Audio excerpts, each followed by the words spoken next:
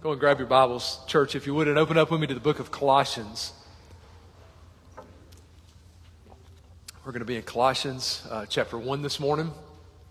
And let's bow together for a word of prayer before we turn our attention to Scripture. Lord, we do come as a church body this morning and just express that we stand in awe of you, Lord. We stand in awe of your greatness. We stand in awe of your majesty. And we stand in awe of your mercy. Lord, we know that we have nothing of our own that we could claim that would give us a right to approach you, that would give us a right to pray to you and expect to be heard. And so everything we have, everything we are, every privilege that's ours, we know that we have through Christ alone. And so we come holding to Christ, trusting in Christ, clinging to your mercy. And Father, we pray for more mercy this morning. We pray for mercy that the gulf, Lord, that exists between our mind and yours, between our ways and your ways, that it would be bridged through your word and that you would speak. And we pray all this in Jesus' great name. Amen. Again, church, we're in Colossians chapter 1. And we started last week working through the last paragraph in the first chapter of Colossians. And I told you when we started in it that this last paragraph really gives us a great picture of what Christian ministry is supposed to look like. What is Christian ministry supposed to look like? That might be a question that you've never thought much about, but if you're a Christian, you really should. What should church ministry look like? What should my goal be as pastor? What should our goal be as a church? How are we supposed to reach that goal as pastor and church?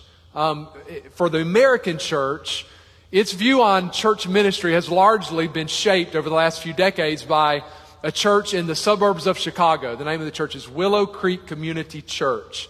A few decades ago, it just almost overnight exploded in growth, and it became a multi-site megachurch, had over 20,000 people attending one of its branches on a typical weekend, and its ministry philosophy spread like wildfire across the U.S. And the basic idea of the ministry philosophy was that churches should shape what they do around the focus of reaching seekers. So what that means is that pastors need to spend a little more, I should say it this way, pastors should spend a little less time focusing on theology and a little more time focused on marketing. So you need to survey your community and you need to figure out what it is that your community is interested in. Find out what the community needs and then shape your church to fit that need. So you might need to do, your sermons are 4 tips for getting out of debt and 6 tips for having a happier marriage. And it's okay in those sermons, they would say, to use some Bible verses. Just don't spend too much time in the Bible. If you spend too much time in the Bible, that kind of turns off seekers. And so you just don't want anything in your church service to look or sound or feel too churchy. And then when you gather together as a church, you need to make sure that in your church gatherings, you need to shape it so that it's appealing to those seekers. So people like concerts, so you might need to dull the lights and blare the music and whatever it takes just to appeal to seekers in your services. And then the next step is this ministry philosophy says the way that you get those people connected to your church is through programs. So you need lots and lots and lots of programs. And once a person visits a couple times, you need to figure out a way to get them connected to a program. So just to kind of sum that up. So the idea is that you shape your church to scratch people wherever they itch. And that's how you get them to come. And then you keep them by having lots and lots of programs and figuring out a way to get them connected to some program. And that's how you keep folks in church. And that ministry philosophy became predominant across the U.S. Even churches that did it intentionally embrace that ministry philosophy still have been affected by it to one degree or another. And we could spend all service talking about the problems with it and the damages caused by it. But I'll just say it this way. The big problem with it is it just doesn't match the picture of church or the picture of ministry that you see in the Bible. And Colossians 1 is one of those really helpful passages when it comes to thinking about what church ministry should look like. You can even think of it this way. You know, you hear lots of talk today about the importance in businesses, for instance, of having a mission statement. Every company, we're told, needs a mission statement, and your mission statement defines what success looks like, and your mission statement helps clarify what your purpose is as a company, and you need a mission statement to do that. Well, you could say that this last paragraph in Colossians 1 could serve as the church's mission statement. So I just want us to read it together again. We read it last week, but didn't make very much ground. So Colossians 1, we're starting in verse 24, and we'll go down through verse 29. This is Paul writing under the inspiration of the Holy Spirit to a church in the city of Colossae. And Paul writes, I now rejoice in my sufferings for you, and fill up in my flesh what's lacking in the afflictions of Christ, for the sake of His body, which is the church, of which I became a minister according to the stewardship from God, which was given to me for you, to fulfill the word of God, the mystery which has been hidden from ages and from generations, but now has been revealed to His saints. To them God willed to make known what are the riches of the glory of this mystery among the Gentiles, which is Christ in you, the hope of glory. Him we preach, warning every man and teaching every man in all wisdom, that we may present every man perfect in Christ Jesus. To this end I also labor, striving according to His working, which works in me mightily. I told you last week that I think we can sum this passage up under the heading of 5 traits of authentic Christian ministry. 5 traits of authentic Christian ministry. We covered the first 1.5 last week, so I'll do a real quick review. Number 1, we saw last week that Christian ministry requires joyful suffering.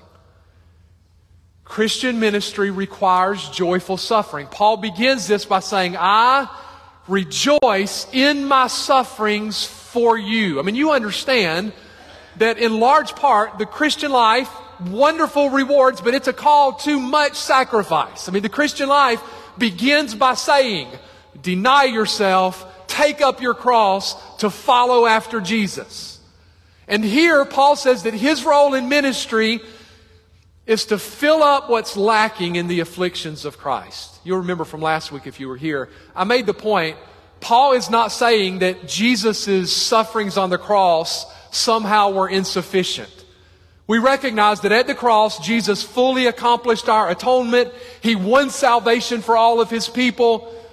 But what Paul's saying here is that the work Jesus accomplished through His sufferings on the cross, that work is now carried forward in large part through the sufferings of His people. Okay, so the work Jesus accomplished through His suffering is now carried forward by the sufferings of His people. So we step forward as God's people. This is what we do in ministry. We step forward like Paul in 2 Timothy chapter 2, and we say, hey, I'm willing to endure all things for the sake of God's elect. Whatever it takes to get the gospel out, whatever it takes to build people up in faith, whatever it takes to help God's people continue in the faith, count me in. So the Christian life is not first and foremost, it is not mainly a call to fame and riches, it's mainly a call to joyful suffering. Okay, that's the first thing. Here's the second thing. Number 2, Christian ministry requires faithful stewardship. Paul says that he is a minister, and that's the word servant. He's a servant, he says, according to the stewardship of God. Okay, he's been giving a stewardship. A steward was a servant in a household who had been called to manage the estate for the owner. So a steward had the job of watching over the estate according to the instructions of the owner and for the benefit of the owner. And Paul's saying that's where we stand as Christians. That's what ministry is. We're involved in a work and we're caring for a people who don't belong to us. We're not the owners. It's His flock, it's His body, it's His church, and we're called to follow His instructions. So what are those instructions? Well, Paul says that he would do this work, verse 25, he would do this by fulfilling the Word of God. Or your translation might word it, he would do this by fully carrying out the preaching of the word. In other words, the main way Paul would care for the people of God was with the word of God. The main way we're called to care for the people of God is with the word of God. So we as a church don't take God's word and tuck it away in a back bedroom or back room somewhere and reserve that only for the people who really want to be serious about their faith. And if you really care about theology or want to go to seminary, we'll usher you to the back room and then we'll really study the word. No. The whole way that ministry is done is through the word. The way God brings life, the way God builds life is through the word. And so God's word is the center of everything that we do in Christian ministry. Because this is what God uses for salvation. Listen to how James says it. This is James chapter 1, verse 18. James says, "Of his own will he brought us forth by the word of truth, that we might be a kind of first fruits of his creatures." Leave that up there a second. James says we were brought forth. Brought forth means born again. So how were we born again? He tells us two things. First, of his own will. That means God's the actor in the new birth. God is the initiator in the new birth. But how else does this new birth happen? Of his own will, by the word of truth. Or listen to how Peter says it. This is 1 Peter chapter 1, verse 23. Peter says, "Having been born again, not of corruptible seed, but incorruptible, through the word of God, which lives and abides forever." Again, how are we born again? Well, Peter says we're born again through the word of God that lives and abides forever. So God's word, particularly the gospel, which is the heart of God's word. God's word is like the spiritual defibrillator that the Holy Spirit uses to bring dead people to life. So if we want to see people brought to life by God, then the word of God has to be at the center of the ministry. And then the word of God becomes the spiritual milk and the spiritual meat that God uses to strengthen and to grow that life. So Christian ministry is about investing in people's lives with the truth of God's word. Get that? Because there can be so much that passes for Christian ministry that has no connection to God's word at all. And the greatest curse that can befall God's people is to gather in the house of God and to meet with the people of God, but not actually hear the voice of God. Where we're just getting a constant diet of moralisms and religious babblings and spiritual cliches, but we're never actually being confronted with the voice of God in His Word. So the touchstone for Christian ministry is the Word of God. And Paul elaborates on what his preaching consisted of when he says that he preached to them the mystery of God. You might remember that word mystery from last week. When you see the word mystery in the Bible, it's talking about something that was concealed in the Old Testament that's revealed in the New Testament. So a mystery is something that was there before, you saw it in little hints, but it was kind of veiled. But now in the New Testament, the veil has been pulled back and there's this grand truth that's been put on display for everybody to see. And the mystery that Paul's talking about here is the good news that in Jesus, God is saving all kinds of people. Jesus didn't just die and rise from the dead to redeem Jews. He died and rose from the dead to redeem every tribe and tongue and people and nation, and to bring these people together and make them one in Jesus. And if you want to know what the good news of this mystery is, if you want to hear the promise of this mystery distilled down into one simple phrase, it's right there at the end of verse 27. Here's the promise of this grand mystery that's contained in the gospel. It's the promise of Christ in you, the hope of glory.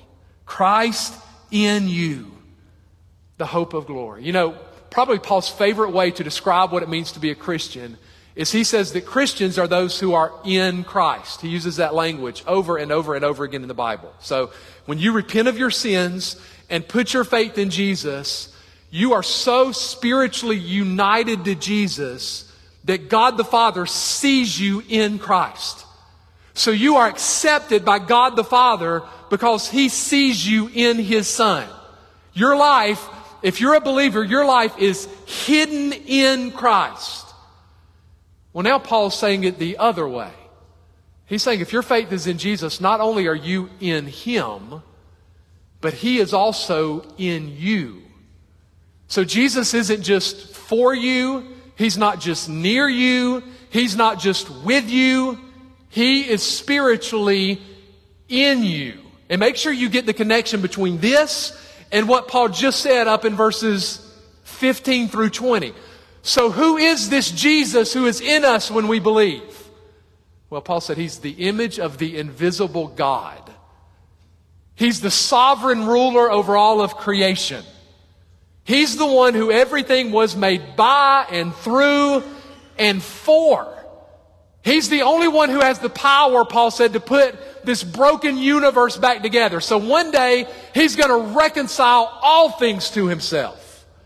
And right now, He's showing He has that power by reconciling a people to Himself. One day, He's going to make all things new. Right now, He's showing He has that power by making a new people. He is the creator and sustainer of everything. And Paul's saying, that's the Jesus who is now in you when you believe. So your access to Him could not be any better. Your communion with Him could not be any deeper. And Paul adds, Christ in you. This is the promise of the gospel. You believe and you have Christ in you, the hope of glory. Hope is a future-focused word. We have this steadfast confidence as we look toward the future that if my faith is in Christ, what the future holds for me is glory. Yeah, it's wonderful. In Christ, I'm forgiven. In Christ, I'm reconciled. In Christ, I'm made alive. But we know there's more glory still to come for those who are in Christ. And the fact that Christ is in you now is the guarantee that there's more glory to come. Okay, so the promise is, here's the grand mystery.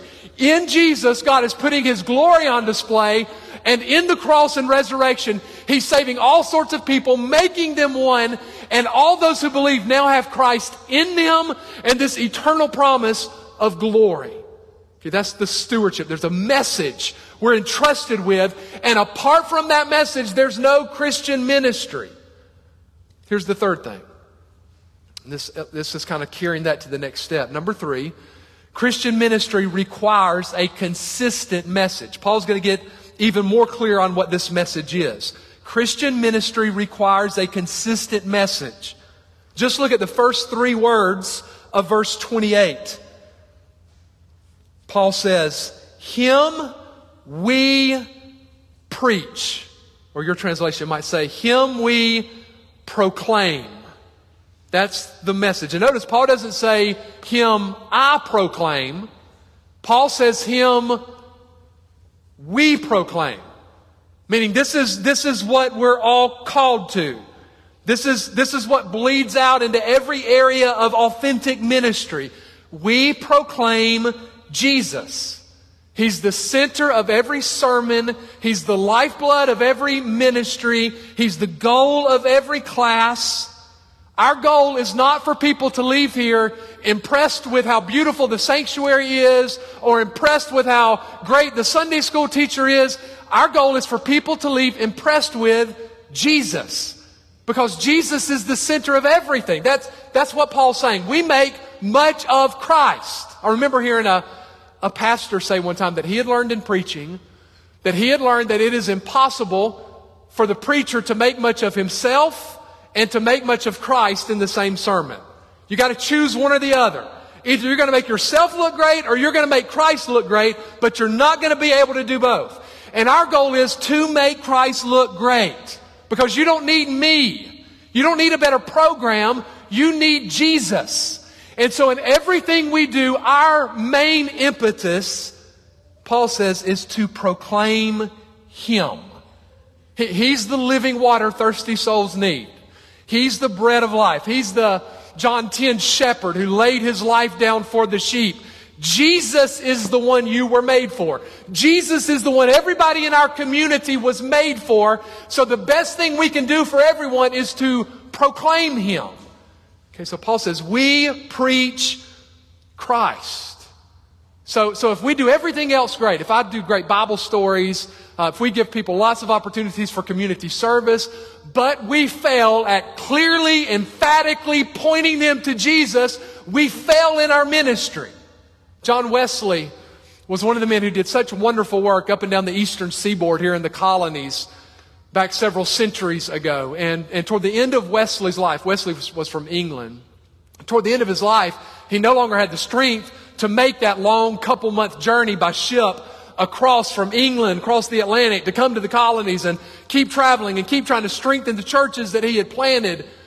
And so a younger man was commissioned to kind of pick up the mantle and carry forward John Wesley's ministry here in the States. His name was Thomas Cook. And one day, the elderly Wesley, Cook's getting ready to take over. And so Wesley escorted Cook out to the docks there in England. And Cook was getting on a ship to sail across the Atlantic to come here to the colonies. And before he left, they were saying their goodbyes. And Wesley, this older man now, was trying to encourage Cook and remind him and kind of charge him to what his call was when he got to the States. And the last thing that Wesley said to Cook was, Thomas, just offer them Christ. Just offer them Christ, Thomas. And his point was, what else do we have to offer? What else can we give people that matters for eternity? What else can we give people that changes lives? So Paul says, we proclaim Christ. And listen to how Paul makes the same point in 1 Corinthians. This is 1 Corinthians chapter 2, verse 2. 1 Corinthians 2:2. Paul says, for I determined not to know anything among you except Jesus Christ and Him crucified. Now, what's interesting about Paul saying that is if you read Paul's letters, you'll find that Paul touches on just about every doctrinal issue you can imagine. So Paul didn't just walk around going, Jesus Christ is crucified. Jesus Christ is crucified. Paul touches on every kind of topic you can think of. He talks about family life. He deals with the doctrine of man and the doctrine of sin and the doctrine of salvation and every subcategory of salvation, regeneration and election and justification. And Paul deals with a wide array of doctrine. But Paul's point here is that all of those different areas of doctrine and theology ultimately converge at the person of Jesus. He is the sum total of every doctrine that we preach. He is the sum total of every theological position that we're called to hold. So our goal as a church is not to be defined by some particular doctrinal position. We're not called to preach a what, we're called to preach a who. We proclaim Christ, and not just the person of Christ. Paul says in 1 Corinthians 2, we preach Christ crucified. So we're called to preach the person of Christ and the work of Christ, particularly the work of Christ at the cross, where He hung in the place of sinners, where He became sin for us. So we preach the whole counsel of God. We believe all Scripture is given by inspiration of God and is profitable. But we realize that all the different parts of Scripture and all the different stories in the Bible are just spotlights that are meant to help us see Jesus better. The way Charles Spurgeon said it is, he said that just like every road in England leads to London, every passage of Scripture ultimately is meant to lead us to Christ. So this is true in every ministry. Yes, we need to teach our kids the law of God. We need to teach our kids to obey mom and dad. We need to teach our kids what it means to be male and female. But more than that, we need to teach our kids Jesus. Yes, we need help in our marriages and knowing how to forgive one another better. And we need help in marriage so that we'll learn to communicate better. But more than any of that, our marriages need Jesus. And if we give people everything else, but we drift away from that, we have lost what Christian ministry is meant to be. So in all of our preaching and in all of our singing and in all of our ministering and in all of our classes, it all comes together at this one point: Jesus Christ and Him crucified. But how do we proclaim Christ? So how are we to go about doing this? Well, Paul tells us, look back at that text. Paul says, Him we preach, warning every man and teaching every man in all wisdom. So how do we proclaim Jesus? Well, Paul says we warn, that means admonish, and we teach. We proclaim Christ through warning and through teaching. And that's not just the pastor's role. Look forward to Colossians chapter 3. Go forward 2 chapters. Paul uses the exact same words. Go down to Colossians 3 verse 16.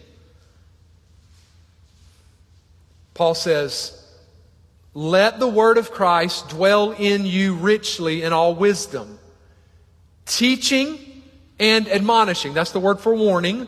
Teaching and admonishing one another. So who's supposed to teach and admonish? We all are. So as God's people, we're called to teach and admonish one another. The word warn or admonish obviously has more of a corrective feel to it. Okay, so part of proclaiming Jesus is warning away. So you might have a car that has one of those driver assist features on it. You know what I'm talking about? Where if you start veering over, an alarm might start beeping or the wheel might pull back. My 99 pickup doesn't have this feature, but you might be driving, and if you start veering over, my grandmother's car, the seat starts vibrating if you start veering out of your lane. It's there to warn you that you're veering off course. Okay, well, that's Paul's idea here, is that part of proclaiming Christ is warning. We warn one another when our thinking is veering off. We warn when our life is veering away from following Jesus. Warning involves pleading, and it involves persuading, and it involves confronting. And then teach is a word that obviously has more positive connotations. Think of Paul in Romans 12 where he says, don't be conformed to this world, but be transformed. How? By the renewing of your mind.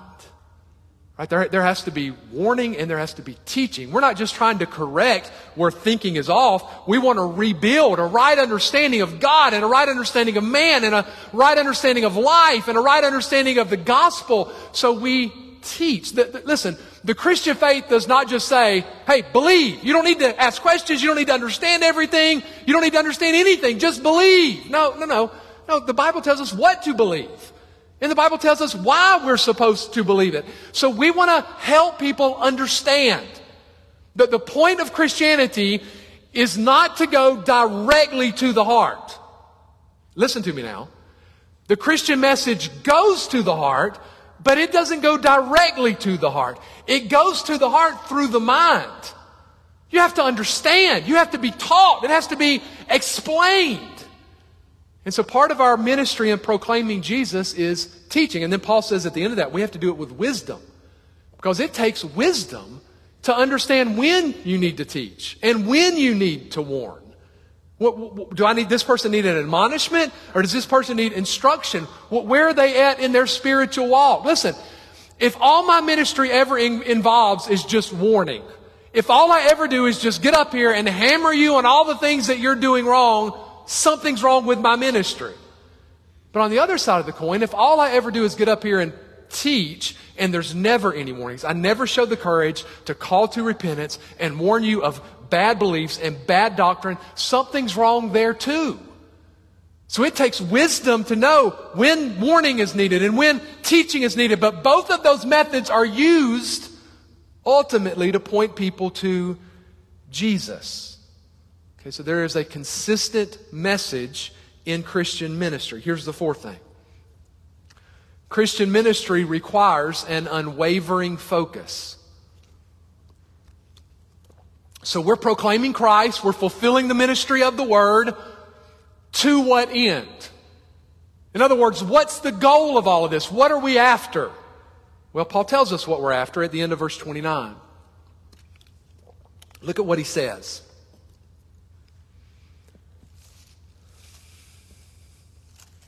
Paul says, we're warning every man and teaching every man in all wisdom. Here's a purpose clause, so that we may present every man perfect in Christ Jesus. So what's our goal in Christian ministry? Our goal is to present everyone perfect in Christ. That word perfect is the word that's often translated mature. So the goal of my ministry, the goal of our ministry, is to present to the Lord mature, full-grown followers of Jesus Christ. That's the goal. The goal is not just salvation. The goal is also sanctification. Notice Paul's heartbeat. Listen to it in 1 Thessalonians 2. Reading verses 19 and 20. 1 Thessalonians 2, Paul says, "For what is our hope or joy or crown or rejoicing? Is it not even you in the presence of our Lord Jesus Christ at His coming? For you are our glory and joy." Paul's saying the only reward I need to see at the end is to see you with the Lord on that day. Meaning, my reward will be to see you rewarded. My crown will be to see you crowned. My joy will be to see you having joy in the presence of the Lord. Okay, so the goal of Christian ministry is to see not only salvation, but to see God's people grow into maturity, into the image of Christ. This is so definitional to how we think about ministry. Our goal is not to get decisions, it's to make disciples. It's not to draw a crowd, it is to preach Christ with the goal of seeing people repent and believe. And then it's to take every believer who God entrusts in our care and do everything we can to help them move toward maturity. So that we're mature in our thinking and mature in our theology and mature in our worship and mature in our service and mature in our worldview. And another word for maturity would just be the word Christ-like. Paul uses those words in a sense interchangeably, because listen to what he says in Galatians 4. Galatians 4:19. Paul says, "My little children, for whom I labor in birth again until Christ is formed in you." Do you see how Paul describes his ministry? He felt like a woman in labor, and he ached to see Christ formed in them. In other words, Paul ached to see these people become more like Jesus. That's the goal. We want to help every follower of Jesus become more like Jesus. We're not happy to have a bunch of perpetual spiritual infants. That's not the goal. We're not happy to be a church busting at the seams with nominal Christians. My goal is to present everyone who God entrusts in our care mature before the Lord on that day. I was just talking with someone about this in the last couple weeks. That there is a growing wave in Christianity today that is driven to just sort of boil the Christian faith down to the bare minimum. You'll run across this, and you'll run across it more and more, where it's basically saying, look, if you struggle with lots of parts of the Bible, that's fine. You don't have to believe all those parts.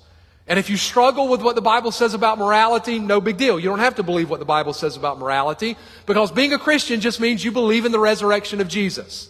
So as long as you believe in the resurrection, none of that other stuff really matters. And this has become a way, they think, of bringing people to the faith and helping them stay in the faith, because you just get rid of all the obstacles. Because we're in a world that's going to say, if you believe God created everything that exists, you are a caveman. And if you believe what the Bible says about morality, that our sexuality is only meant to take expression in the covenant of marriage between a man and a woman, if you believe that, you are a bigot, the world's going to say. And if you believe some of these stories in the Bible that a man gets swallowed by a giant fish, you kidding me? You're a fool. And so the impetus behind this is to say, well, don't worry, you don't have to believe any of that stuff.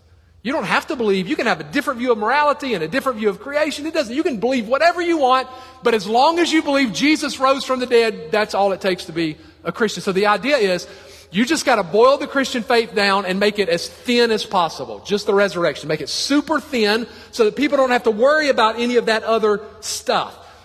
But I want to say, I believe the exact opposite.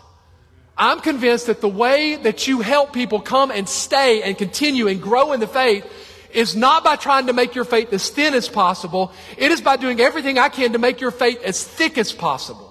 I want you to see that this Jesus who rose from the dead reigns as king and lays claim on every single area of your life and every single area of your thinking. And our goal is for every square inch of our lives to be conformed to what he says. So we're not trying to thin the faith, we're trying to thicken the faith. We want our roots to go as deep as they can possibly go, so our faith and our praise will rise as high as it can possibly rise. That's the goal.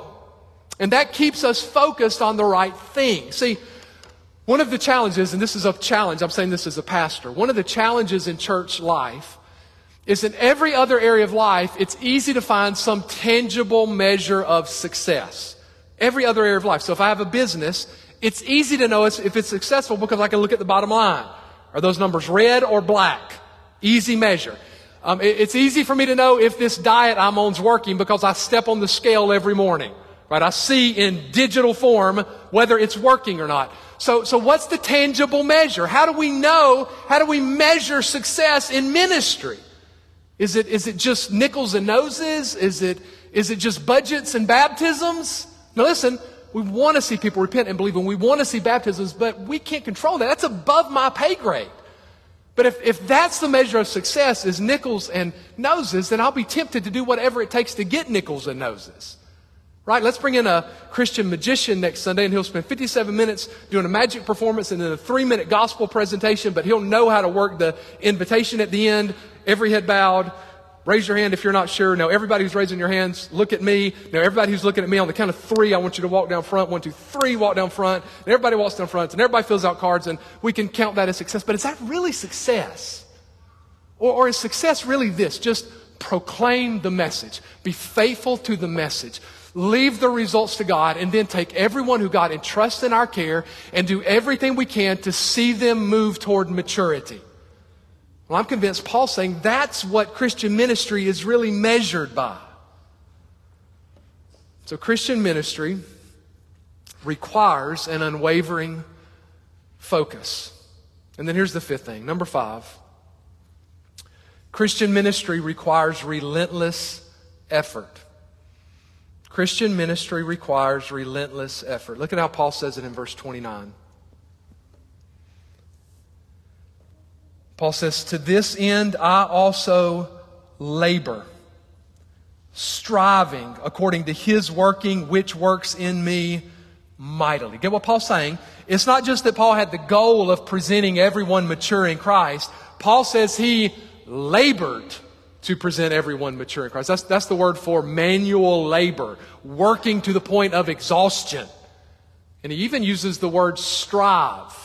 That's the Greek word that we get our word agonize from. He labored and he agonized. That word's often used in Greek to describe an athletic competition. Think of 2 wrestlers who are grappling on the mat, and every muscle is tense and all the energy is being exhausted in this competition. Paul's saying that's what Christian ministry should look like. If you have never poured yourself into for the faith of others to the point that you walked away feeling like you're leaving a wrestling match, I wonder if you've ever really been involved in ministry. Because this sort of ministry is hard. And I tell you why it's hard. It's hard because people are messy. We're messy. And spiritual growth, we're working for maturity. Spiritual growth is rarely linear. It's often 3 steps forward and 2 steps back, and we're sinners, and it's hard, so this sort of ministry work requires deep, long-term, long-lasting perseverance. So Paul says, we work and we agonize, and our main tool, I can't come back to this enough, our main tool in this process of moving everyone toward maturity is the Word of God. And what does it take? What does it take to teach the Word of God and to help people apply the Word of God and to get in a Bible study and help understand the Word of God and rightly apply it? It takes work to do that. That's why Paul said it this way, writing to Timothy, who is serving in a pastoral role. 2 Timothy chapter 2, verse 15. Paul says, "Be diligent to present yourself approved to God, a worker who does not need to be ashamed, rightly dividing the word of truth." Paul's saying, Timothy, you got to rightly divide the word. That means you got to cut it straight. So what does it require for Timothy to be able to do that? Paul says you got to be a diligent worker. So applying God's word, using God's word to encourage and help and warn and correct takes work. But thankfully, Paul reminds us that we're not doing this work on our own. Because he says there in verse 29 that he's striving according to His, that's God's, according to God's working, which works in me mightily. That means when we engage in this kind of ministry, we're not on our own. We experience God's power as we do this kind of work, as we labor for souls, as we labor in the Word, as we labor to help people grow in faith and stay steadfast in their faith and continue in their faith. When we do that, God promises that He will work in us and He will work through us. Listen, God doesn't promise to give His strength to people who watch from the sidelines. Don't be a lazy Christian. God doesn't promise to give His strength to people who are going to formulate their own vision of ministry. God promises to give His strength to people who engage in this sort of work. So we labor. We pour ourselves out in this kind of ministry because we know this sort of ministry matters for eternity. We're dealing with an eternal God. We're dealing with an eternal Word. We're dealing with eternal souls. So what else could we possibly pour our lives into that has this sort of impact and this sort of long-lasting effect? We've talked about Charles Simeon before in our services. In fact, 10 or 11 years ago, we read a little biography about Simeon. He was a pastor in Cambridge, England. This is back in the 19th century. Had a very difficult start to his ministry. You might remember that he became a pastor at a church in Cambridge. The people didn't want him as their pastor, so they locked. People own pews, their families own pews, so all the pew holders locked their pews so nobody could come in and sit down when he would get up to preach. And just very difficult ministry. And he ended up staying there at that church in Cambridge for over 50 years. It's just the picture of perseverance in ministry. But one of the young men who was saved under Simeon's ministry in Cambridge, and not only saved, but who ended up being called to the mission field, was a guy named Henry Martin. You might have heard his name before. But Henry Martin was saved there in Cambridge. He was in Charles Simeon's church. He ended up going to the mission field. He served in India for a while and left India and went up into the Middle East, where he tried to translate the Bible into Persian, had ministry to Muslims. Well, Henry Martin ended up dying a very early death. He was just 31 years old when he died. He got tuberculosis and died on the mission field. Well, this was obviously in the days before there was widespread photography. But there was an artist who, just a little while before Henry Martin died, painted a portrait of the missionary. And they painted this portrait of Henry Martin, and they sent it back home to his pastor, sent it back home to Charles Simeon. Well, Simeon hadn't seen Henry Martin in years, and he got this portrait, and he opened it up, and he was stunned by how poor Henry Martin looked. He was sick, he was thin, he was gaunt, he was obviously sickly. He had gotten reports that not long after the painting had been done, Henry Martin had died. Well, Charles Simeon took that portrait of Henry Martin, this guy who had become a missionary and died from his church. He took it and he hung it on the mantle right above the fireplace in his study. And one day somebody asked him why he had that portrait on the mantle in such a prominent place. And Charles Simeon said that every time he looked at that painting, it was like it cried out to him and said, "Don't trifle. Don't trifle." In other words, don't dilly-dally. Don't spend your life on foolish pursuits. Don't spend your life wasting it. Life is too short and eternity is too long. And every time he looked at this portrait of Henry Martin, who had given his 31 years in service to Christ on the mission field, it was a great reminder to him to make sure he invested his life in the sort of ministry that mattered for eternity. And that is my plea to you this morning, church. Is we want to be the sort of church that invests in the kind of ministry that matters for eternity. It is so easy to get distracted on secondary things. It is so easy to come up with secondary means of measurement that can make us feel good about where things are. May God keep us focused on the one message that matters. May God make us the sort of people who are willing to pour out our energy and even our lives to see people come to Christ and stay in the faith and grow in that faith.